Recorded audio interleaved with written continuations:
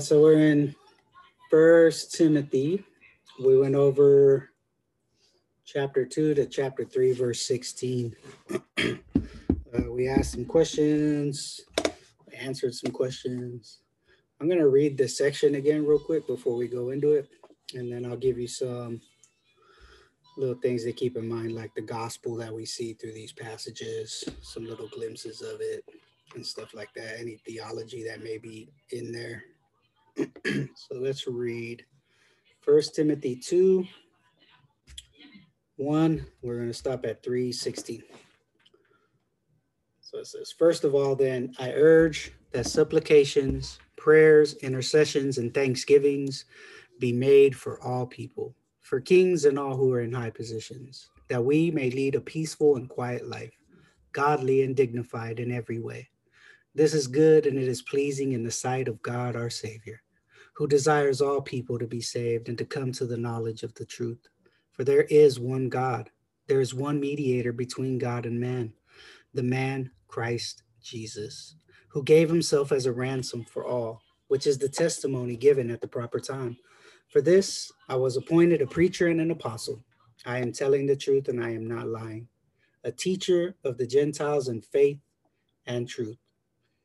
So 1 Timothy 2, verse 8, chapter 2. 1 Timothy chapter 2. Verse 8 says, I desire then that in every place the men should pray, lifting holy hands without anger or quarreling. Likewise also that women should adorn themselves in respectable apparel with modesty and self-control, not with braided hair and gold or pearls or costly attire, but with what is proper for women who profess godliness, with good works.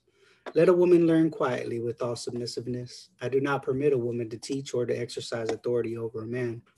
Rather, she is to remain quiet. For Adam was formed first, then Eve.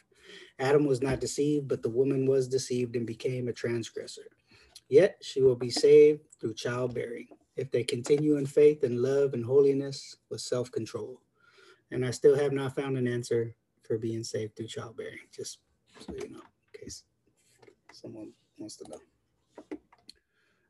Chapter 3. The saying is trustworthy. If anyone aspires to the office of overseer, he desires a noble task. Therefore, an overseer must be above reproach, the husband of one wife, sober-minded, self-controlled, respectable, hospitable, able to teach, not a drunkard, not violent but gentle, not quarrelsome, not a lover of money. He must manage his household well, with all dignity, keeping his children submissive. For if someone does not know how to manage his own household, how will he care for God's church? He must not be a recent convert, or he may become puffed up with conceit and fall into the condemnation of the devil. Moreover, he must be well thought of by outsiders, so that he may not fall into disgrace or into a snare of the devil. Deacons likewise must be dignified, not double-tongued, not addicted to much wine, not greedy for dishonest gain. They must hold the mystery of the faith with a clear conscience, and let them also be tested first. Then let them serve as deacons if they prove themselves blameless. Their wives likewise must be dignified, not slanderers, but sober-minded, faithful in all things. Let deacons each be the husband of one wife, managing their children and their own households well. For those who serve well as deacons gain a good standing for themselves and also great confidence in the faith that is in Christ Jesus. I hope to come to you soon, but I am writing these things to you so that if I delay, you may know how one ought to behave in the household of God, which is the church of the living God, a pillar and buttress of the truth. Great indeed, we confess, is the mystery of godliness. For he was manifested in the flesh, vindicated by the spirits, seen by angels, proclaimed among the nations, believed on in the world, and taken up in glory. Okay, so let's get into this. Some of the gospel glimpses we see a ransom for all, right? A ransom for all. Earlier, Paul declared that Jesus came into the world to save sinners. We've seen that in 1 Timothy chapter 1, verse 15. And then in 1 Timothy chapter 2, verse 6, he explains how Jesus secured our salvation. He says, by giving himself as a ransom for all. So ransom is the price that's paid for someone's freedom, right? So Jesus' ransom was an act of substitution. The innocent God-man died in our place. Mark 10:45 says this. It says, for even the Son of Man came not to be served, but to serve and to give his life as a ransom for many. So Jesus didn't offer himself as a ransom under like coercion or threat or being forced into it or anything like that. He willingly sacrificed his life to save us. The perfect and supreme act of service and love. Ephesians 5:2 says this. It says, walk in love as Christ loved us and gave himself up for us, a fragrant offering and a sacrifice to God. So this ransom was for all, for everyone, right? Some interpreters explain that, while God desires to save all individuals without exception, and Jesus's death potentially atoned for all, he actually saves only the believers. I think 1 Timothy 2:6 more likely is where it says, who gave himself as a ransom for all, which is the testimony given at the proper time. I think it means that Jesus accomplished the salvation of every one of his people for all social classes, ethnic groups, no matter who it is, for all. It says for all, I believe it's for all. Right. 1 Timothy 2:1 said, first of all, then I urge that supplications, prayers, intercessions, and thanksgiving be made for all people. Right. 1 Timothy 4:10, for to this end we toil and strive, because we have our hope set on the living God, who is the Savior of all people, especially of those who believe. So in contrast to the narrow, exclusivism that we see sometimes promoted by false teachers that were promoting the same thing in Ephesus, Paul stresses that Jesus saves all sorts of people. He came to save all, not just like one tribe. It wasn't just Judah or Israel or anything like that. It was for all people, Gentiles included. Right? This precious truth is what fuels our prayers and fuels us to witness to all people. Otherwise, why would we even witness to all people, if we don't believe God died for everyone? And this includes rulers, it includes the Gentiles of their time, it included everyone at that time. Roman, Greek, it didn't matter. They were preaching to everyone. 1 Timothy 2:2 was the point where it says, for kings, he was talking about praying for all, right? For kings and all who are in high positions, that we may lead a peaceful and quiet life, godly and dignified in every way.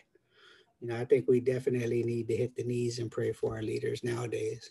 Things are getting crazy, so we should practice this. 1 Timothy 2:7 says, for this I was appointed a preacher and an apostle. I am telling the truth, I am not lying. A teacher of the Gentiles in faith and truth. So we see salvation for all. We also see that where it talks about being saved through childbirth. God saves undeserving sinners, not because of their works, but because of his own mercy, because of his grace in Christ Jesus, right? 1 Timothy 1:15-16. The saying is trustworthy and deserving of full acceptance, that Christ Jesus came into the world to save sinners, of whom I am the foremost. But I received mercy for this reason, that in me as the foremost, Jesus Christ might display his perfect patience as an example to those who were to believe in him for eternal life. Also, Titus 2:11 says, for the grace of God has appeared, bringing salvation for all people. Right? Titus 3:5 says, he saved us, not because of works done by us in righteousness, but according to his own mercy, by the washing of regeneration and renewal of the Holy Spirit. So I think 1 Timothy 2:15, where it's talking about, yes, she will be saved through childbearing if they continue in faith and love and holiness with self-control, will kind of fit into that, right? I don't think it can mean that women merit salvation or secure God's eternal favor or anything like that through childbearing, because that tends to go against everything else we see in scripture, right? So from what I've seen, there was three common interpretations of this very difficult phrase, saved through childbearing. First, Paul may mean that God will preserve married women who embrace their God-given role of bearing and raising children. If you compare that, usually they use 1 Timothy 5:10, where it says, and having a reputation for good works, if she has brought up children, has shown hospitality, has washed the feet of the saints, has cared for the afflicted, and has devoted herself to every good work. The second view, 1 Timothy 2:15, may recall the messianic promise that we've seen in Genesis, which is kind of what I connected at first, Genesis 3:15, where it says, I will put enmity between you and the woman, and between your offspring and her offspring. She shall bruise your head, and you shall bruise his heel. This was fulfilled when Jesus was born of a woman. So we see the salvation, the Savior being born of a woman, childbirth. That's another view. Galatians 4:4 is something also that they kind of use to back that up. It says, but when the fullness of time had come, God sent forth his son, born of a woman, born under the law. The third view was back in those days in the ancient world that childbirth was very dangerous. And women often prayed for the gods to save them during childbirth. So we could see 1 Timothy 2:15, may promise some kind of safety for Christian women who may want to avoid childbearing due to fear of other reasons.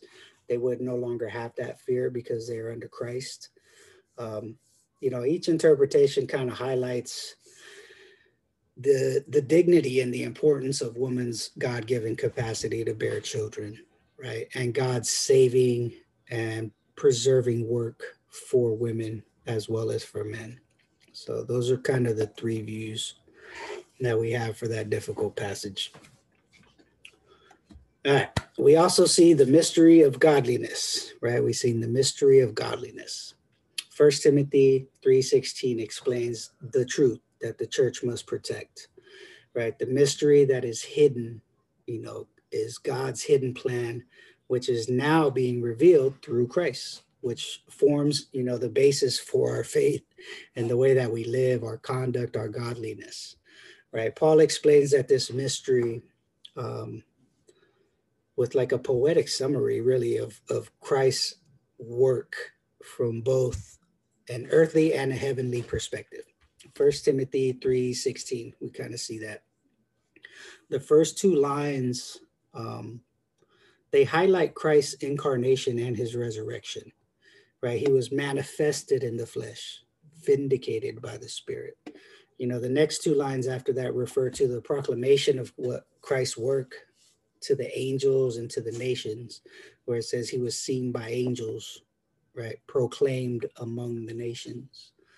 The final couple stress the acknowledgement of Christ's work as the nations believed the gospel on earth and Jesus was taken up in heaven, in the glory at his ascension.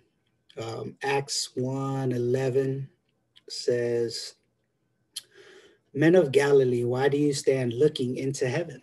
This Jesus who was taken up from you into heaven will come in the same way as you saw him go into heaven. Right? So these precious truths are foundational for the church's identity, for our health, and for our mission. Right? These are the truths that we need to hold on to. Excuse me. Also, through these verses that we read, we can connect some other things throughout the whole of Scripture. So we see an emphasis on one God. There is one God. 1 Timothy 2:5, it said, for there is one God, and there is one mediator between God and men, the man Christ Jesus. This summarizes the foundational Old Testament confession that we see, in Deuteronomy 6:4. Hear, O Israel, the Lord our God, the Lord is one. right? While the nations tended to worship an abundance of gods, numerous gods, right? There was one true God that revealed himself to Israel and called for their total allegiance and love. Deuteronomy 6, verses 5 to 9 says this. It says, "You shall love the Lord your God with all your heart, with all your soul, and with all your might. These words that I command you today shall be on your heart. You shall teach them diligently to your children, and shall talk to them when you sit in your house, when you walk by the way, when you lie down, when you rise. You shall bind them as a sign on your hand, and they shall be as frontlets between your eyes. You shall write them on the doorposts of your house and on your gates." All right, so some of the Jews in Paul's day, and probably even the false teachers in Ephesus, took our God in an exclusive sense. He is Israel's God only, is kind of how they were looking at it. That's why so much confusion and fighting going on about the Gentiles being added in. And a lot of the Jews just rejected that completely because they thought God was only their God. But there is only one God, but he is the God of all the nations, right? In contrast, Paul insists that he must proclaim the good news about the one God, the one mediator, Jesus Christ, to all people, including the Gentiles. We've seen that in 1 Timothy 2:7. It says, "For this I was appointed a preacher and an apostle. I'm telling the truth. I'm not lying. A teacher of the Gentiles in faith and truth." Right?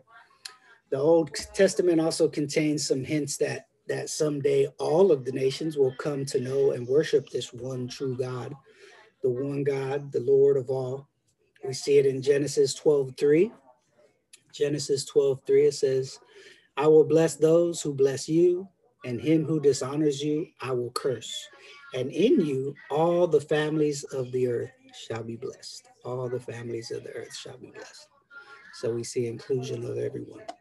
Isaiah 2, verse 2, Isaiah 2:2 says, "It shall come to pass in the later days that the mountain of the house of the Lord shall be established as the highest of the mountains, and shall be lifted up above the hills, and all the nations shall flow to it." All the nations shall flow to it. Amos 9, verse 12, also we see it says this. It says, "That they may possess the remnant of Edom and all the nations who are called by my name, declares the Lord who does this." All right, Zechariah chapter 2, verse 11. Zechariah 2:11 says, "Many nations shall join themselves to the Lord in that day, and shall be my people. And I will dwell in their midst, and you shall know that the Lord of hosts has sent me to you." We see Adam and Eve connecting, right? Paul prohibits women from publicly teaching scripture or doctrine or exercising authority over men when the church gathers together. We've seen that in 1 Timothy 2:12, where he says, "I do not permit a woman to teach or to exercise authority over a man. Rather, she is to remain quiet." Paul is grounding these instructions and principles from Genesis 2 and 3. So chapters 2 to 3. We won't read it all because it might take up a lot of time. But first, women should not teach men in the church, he's saying, because of the order of creation. He was saying, for Adam was formed first, then Eve, right? For Adam was formed first, then Eve.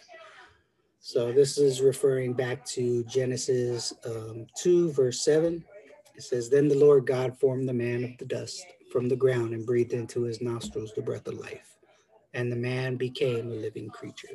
And then verse 18 says, "Then the Lord God said, it is not good that the man should be alone. I will make him a helper fit for him." So that male headship is kind of rooted in God's creative designs. It's not in tradition or cultural fashions or anything like that. 1 Corinthians 11, verses 8 to 9 say, "For man was not made from woman, but woman from man. Neither was man created for woman, but woman for man."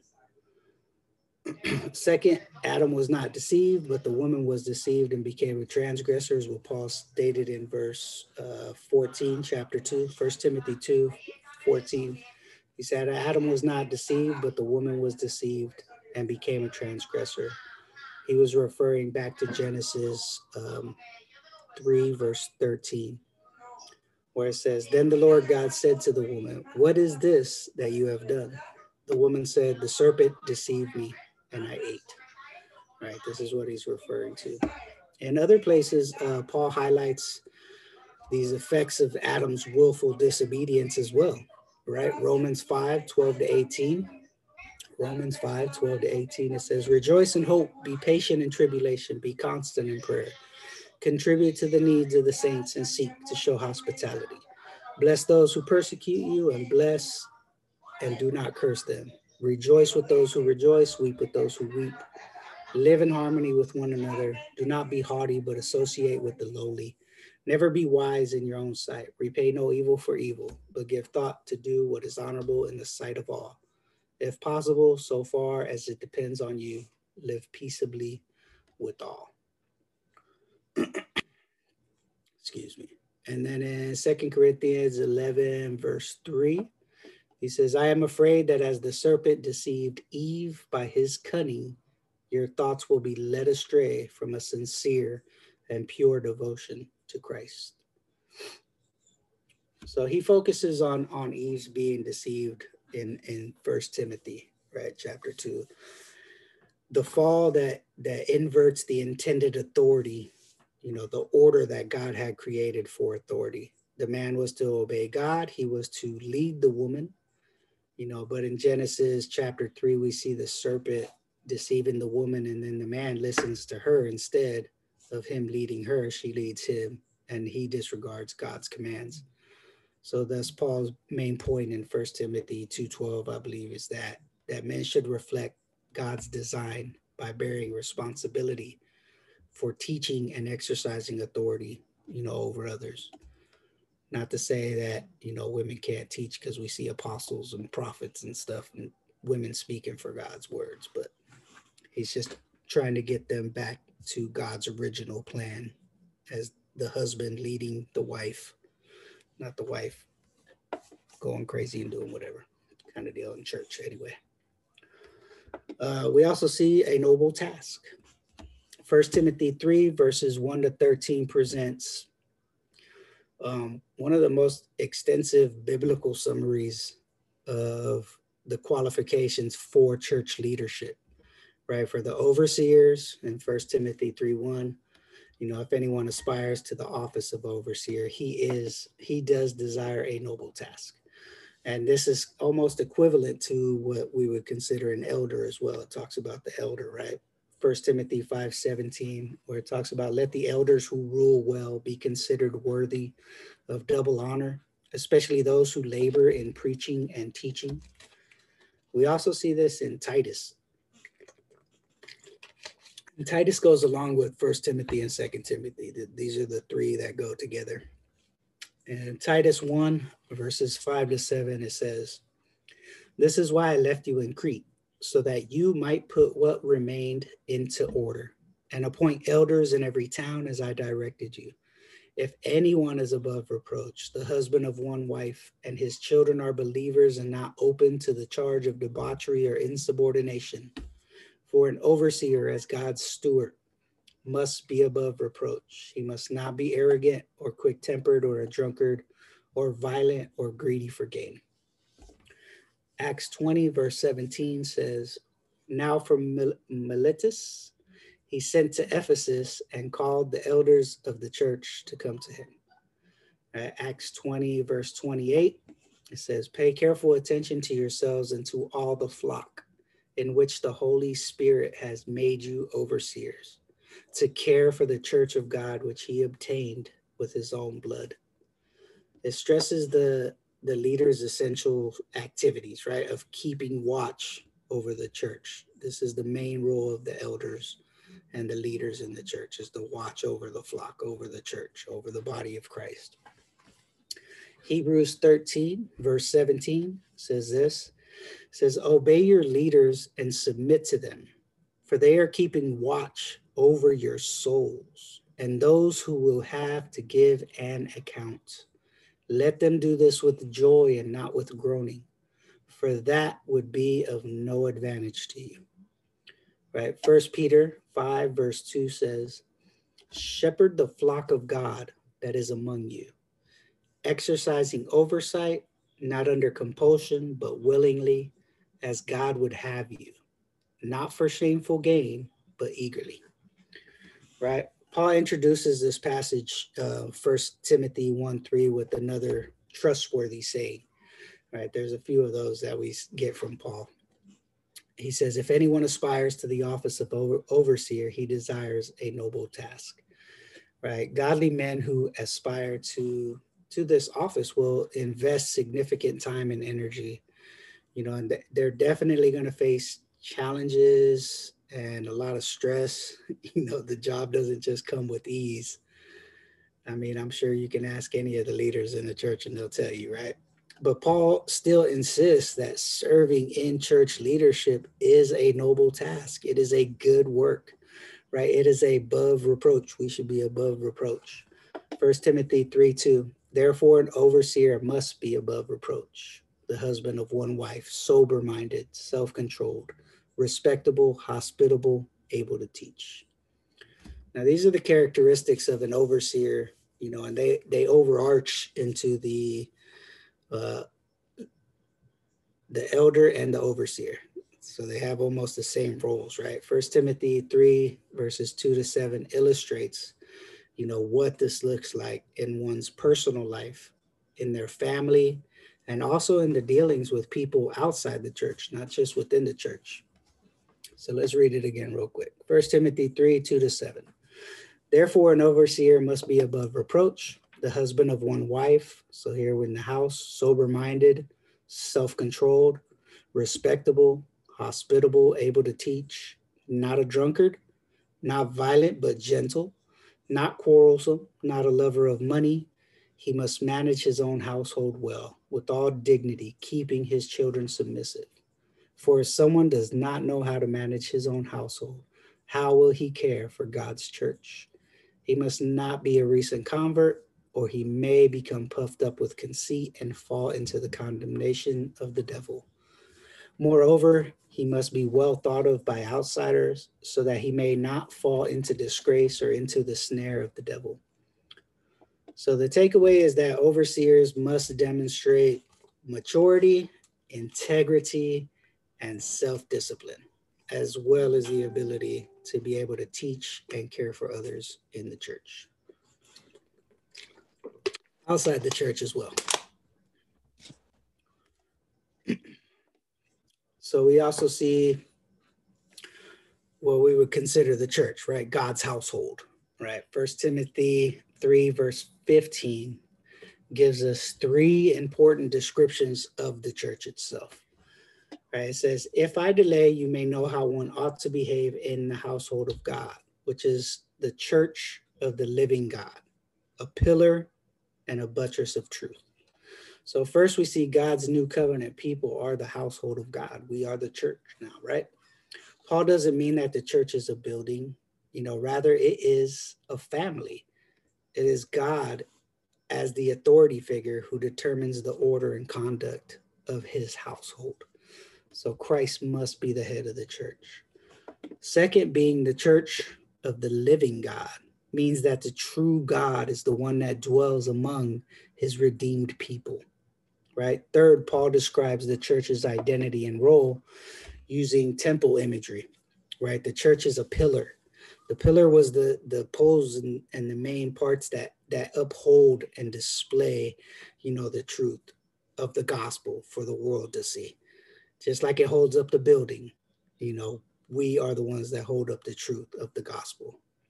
The church is built on the foundation of Christ and on the apostolic gospel itself. 1 Corinthians 3, verse 11 says this. It says, for no one can lay a foundation other than that which is laid, which is Jesus Christ. Right? Ephesians 2:20 says, built on the foundation of the apostles and the prophets, Christ Jesus himself being the cornerstone. So 1 Timothy 3:15 portrays the church as a buttress that protects the truth. Paul writes 1 Timothy mainly to explain how Christians ought to behave, right?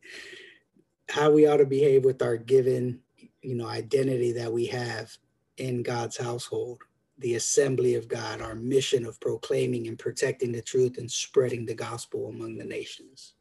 So these are some of the things we've seen in those areas.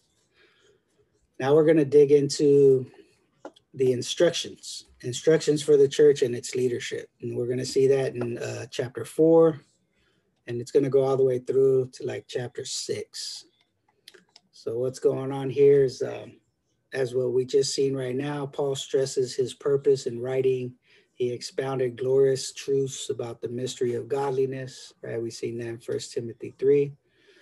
So now in 1 Timothy 4, 1-5, Paul's going to warn against these threats of the false teachings that are undermining, God's goodness and the goodness of God's creation.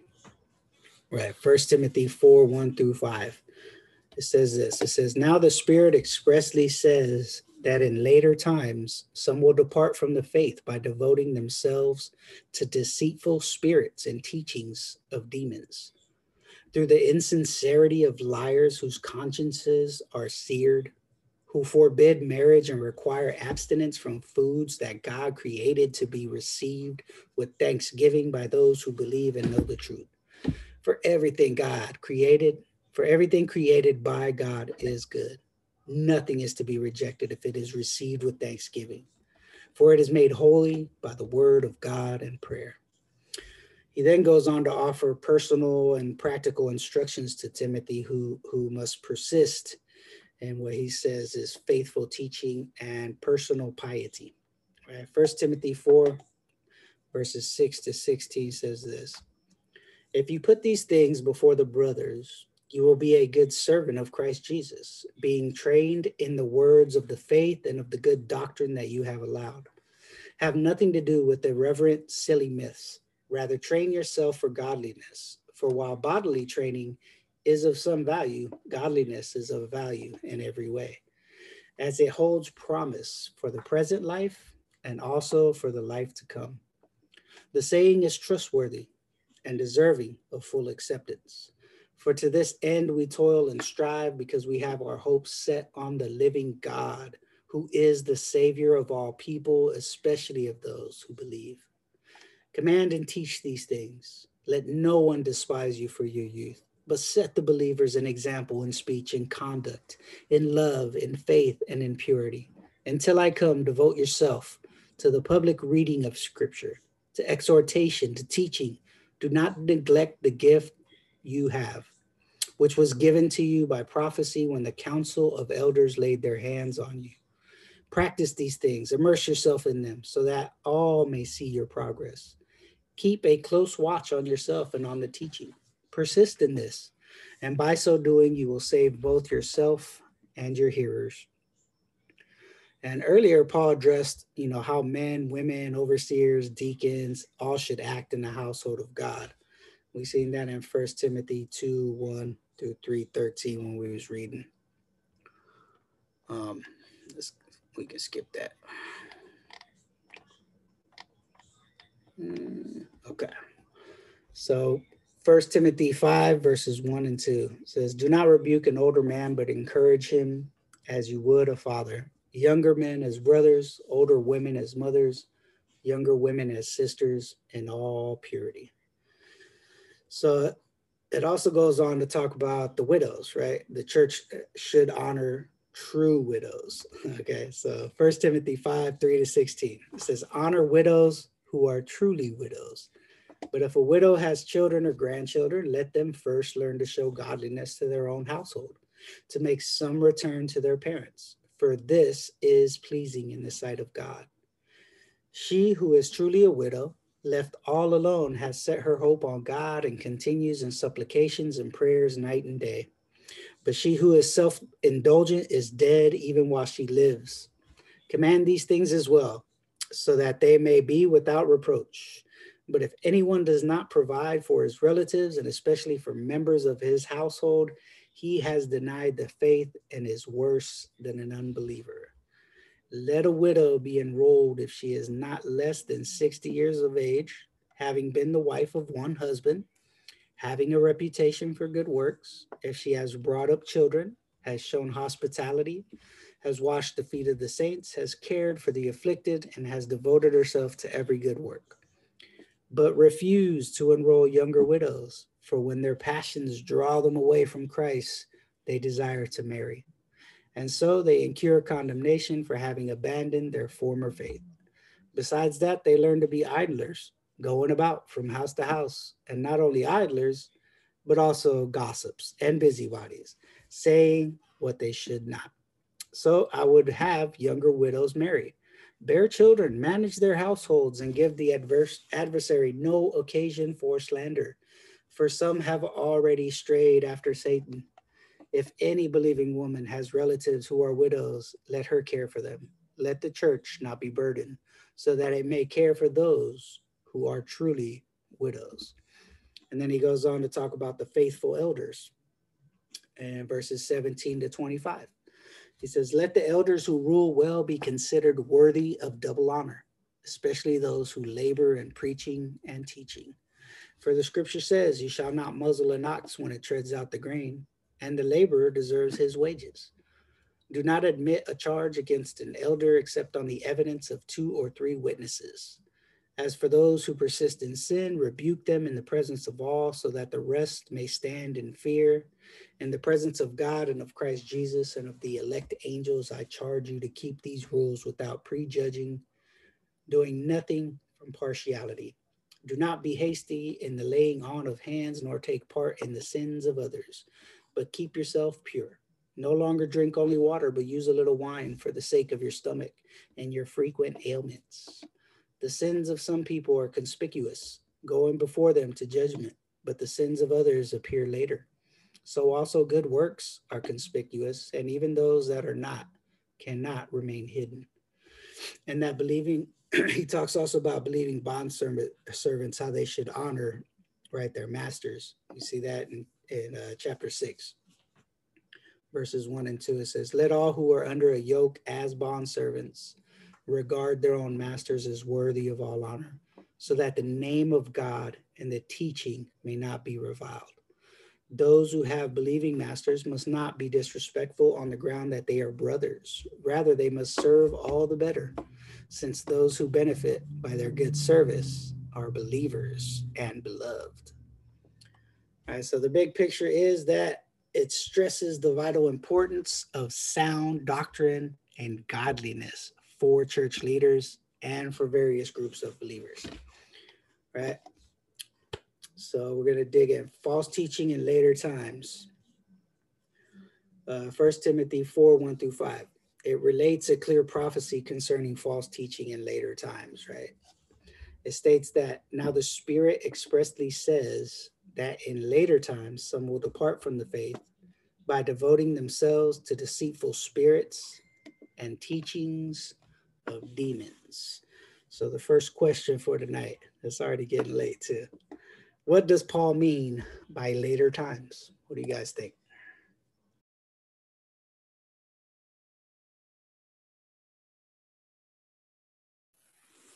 Maybe like the time when for the Lord to return to be closer. Yeah. He's addressing the false teachers, right, that are coming. So I think he may be thinking a little bit closer. But yeah, for the most part, when you talk about later times, usually it's the return of Christ. I'm sure that was like his main focus at all times. I think we are the ones that tend to forget and live like Christ ain't gonna return right now for some reason. So yeah, I think that'll fit. I'm sure that was part of Paul's thinking, definitely. And I think that for us, that's what it means. I mean, for us, automatically we think later times, last days, last times. We always think of eschatology. But in their mind, I think that in context, I think that he was talking about when he was not going to be around. When he was, when there was going to be a time where there was going to be no apostolic, back then, if there was an issue, they go straight to the apostles and they resolve it. It was not, there was no, it's not like right now, right? Right now, we got there's all kinds of issues and we got to try to figure this out. We have the divine word of God. We have the Holy Spirit. But yet we can have brothers and sisters who disagree, who are reading the same book. And we can't go and knock on the Apostle Paul's door and be like, hey, can you just resolve this for us right now? What did you mean by women? What did you mean by men? What did you, and so I think that what he was trying to say is when I'm not around, or when the time's going to come, when we're probably not going to be around. And, I think that could have been also, that could be one of the things. And of course, the other is thinking more eschatology, thinking of the end times. For us, when we think the end times, we project immediately to, Revelation, or we think but we are in the end times. I mean, when Jesus ascended on high, he inaugurated the kingdom, and any day could be the last day. We don't see, that's the thing. We don't know when is the last day. So we are in, however you want to word it, the last days, the end times, and later, the latter days, however you want to word it, we are in those days. It's clearly seen in our lives. And when we're gone, if the Lord tarries a little longer, it'll still be it'll still be the last days. So I think that he was kind of advocating both things there. Good point. I didn't think about that, of him thinking where a time was coming where he wouldn't be there. That was something that I didn't think of. That was a pretty good point. I like it. Yeah, I think just from the natural reading too, now we see this still going on today, even what was going on in their times. So, he was talking about the Spirit expressly says that in later times, some will depart from the faith by devoting themselves to deceitful spirits and teachings of demons. We can definitely see that going on a lot more nowadays. We have like Wicca, who say they're Christian and they're teaching like Christians. And we see it like just a lot of crazy stuff like that, the new age thought and a lot of meditation and like spiritualism, entering the church, teachings of demons, basically. So yeah, I think he was definitely probably referring future. I think he was also probably referring to like a pretty soon future, like some maybe within their own little lifetime that was coming, telling Timothy, hey, be prepared. This is what's coming. People are going to be leaving the church and all these false teachings and stuff are coming in. Yeah, and another note is like in 6:3 where it says, if anyone advocates a different doctrine, right? So you says doctrine and godliness, right? In the essentials, if somebody's advocating, okay, so advocating, they're not keeping it to themselves. So if they're advocating, they're publicizing a different doctrine, a different Jesus, that does not agree with the sound words, those of our Lord Jesus Christ, with the doctrine conforming to godliness. And that's what and you guys have heard me many times say this, but if you're not being led closer to God wherever you are, if all you're doing is playing games and laughing and feeling good, but you're not growing in godliness, then you need to get out of that fellowship, wherever it is. Because the objection of the church is to get us closer to Christ, closer to God. And so that's what, people tell me, should I leave my church or this or that? I ask them questions. I'm like, well, are you growing? Do you know the pastor? Or, do you know, or you just dip in and out, right? And I'm glad that you mentioned it earlier. You talked about the church and you structured it in 3 parts. You said the church is the household of God. Obviously, we are the church. But then you made a point there, the other 2 points, which was the church of the living God, and it's the pillar and support of the truth, or buttress of the truth. And that is the church is not a YMCA. and we need to remember that all the time. Although you probably hear me say a bunch of things like that all the time to you guys, but it's good to remember, that this is the church. Right now we're having church. Right now we're talking about the living God. Right now we're building that pillar and support of the truth in our own lives. This is what it's about. But if anybody advocates a different gospel, we need to be really careful with that, with our own lives. So whenever we're, for example, in the future, in a year, or maybe in a month, in a year, whenever, what if the Lord is leading you somewhere else, you feel, and that's good, nothing wrong with that. Just make sure that they are teaching the doctrine. It's really important, because you build your life around your faith. So wherever you're being fed, it's not supposed to be mamby-pamby feel good feeling. It's good to feel good, of course. You don't want to feel bad going to church, but that can't be the objection of the church. It's not a candy shop. And so we're there to build each other up, and iron sharpens iron, and it's a warfare. So it's just good to keep that in mind as we look at this, because in these last times, or latter days, however you want to word it, it's going to get a little darker, and it's going to get a little worse, according to the end times, unless you're optimistic about the end times and you're thinking everything's going to get better. Well, praise God. Hopefully you're right. But for the most part, I think we know it's going to get a little bit worse. So yeah, go ahead, brother. Sorry, I jumped into the eschatology there, but rewind back. Oh, it's good, because anytime they talk about later time, which is going to go into the next question, actually, unless anybody else got anything to add before we move on.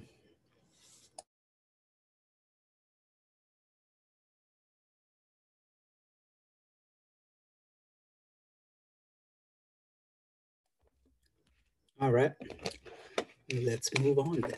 So this was the next question that goes in.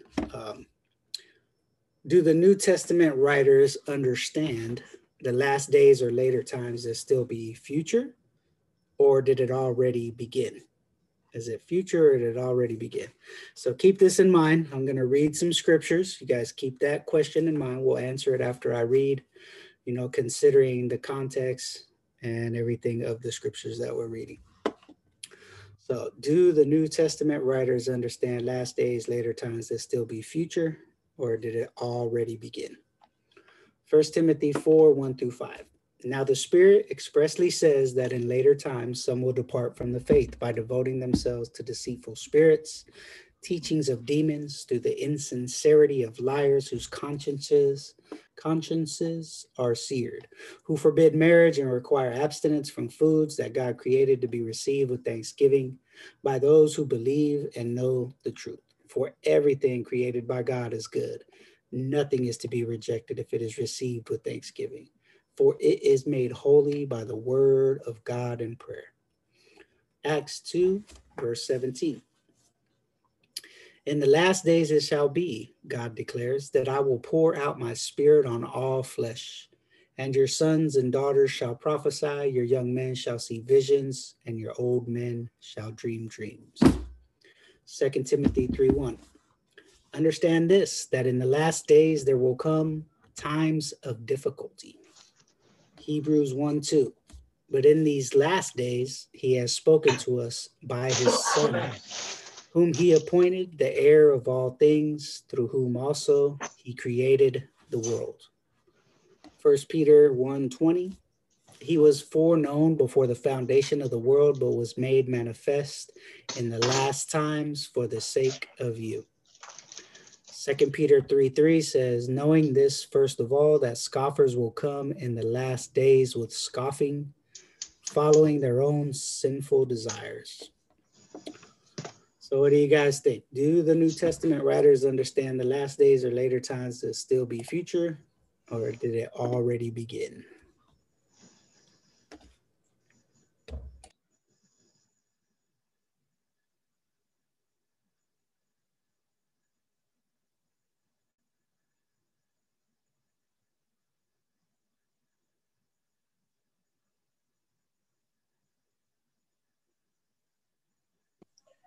I think that you know, it's kind of hard, but I go back and forth on this myself. But I think that they had an idea that certain things had already started, and because it's hard to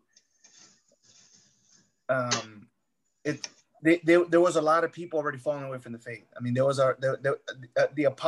people have been apostatizing. You know, like for example, in Scripture we have and demons who love the people were leaving the faith for different reasons. When Jesus spoke the words of his body and his blood, right? People were like, "Oh, dude, we can't do this." And then he's like, "What, you want to leave too to the disciples?" And like, "Who are we going to go to? You have words of eternal life." So there's always people who were like, "No, this is too much for me. I'd rather just live my life now." And so I think that they understood it in present tense, but as an ongoing thing, and progressing into what it is. I mean, obviously they didn't know what was going to happen now, but I think it's kind of like us.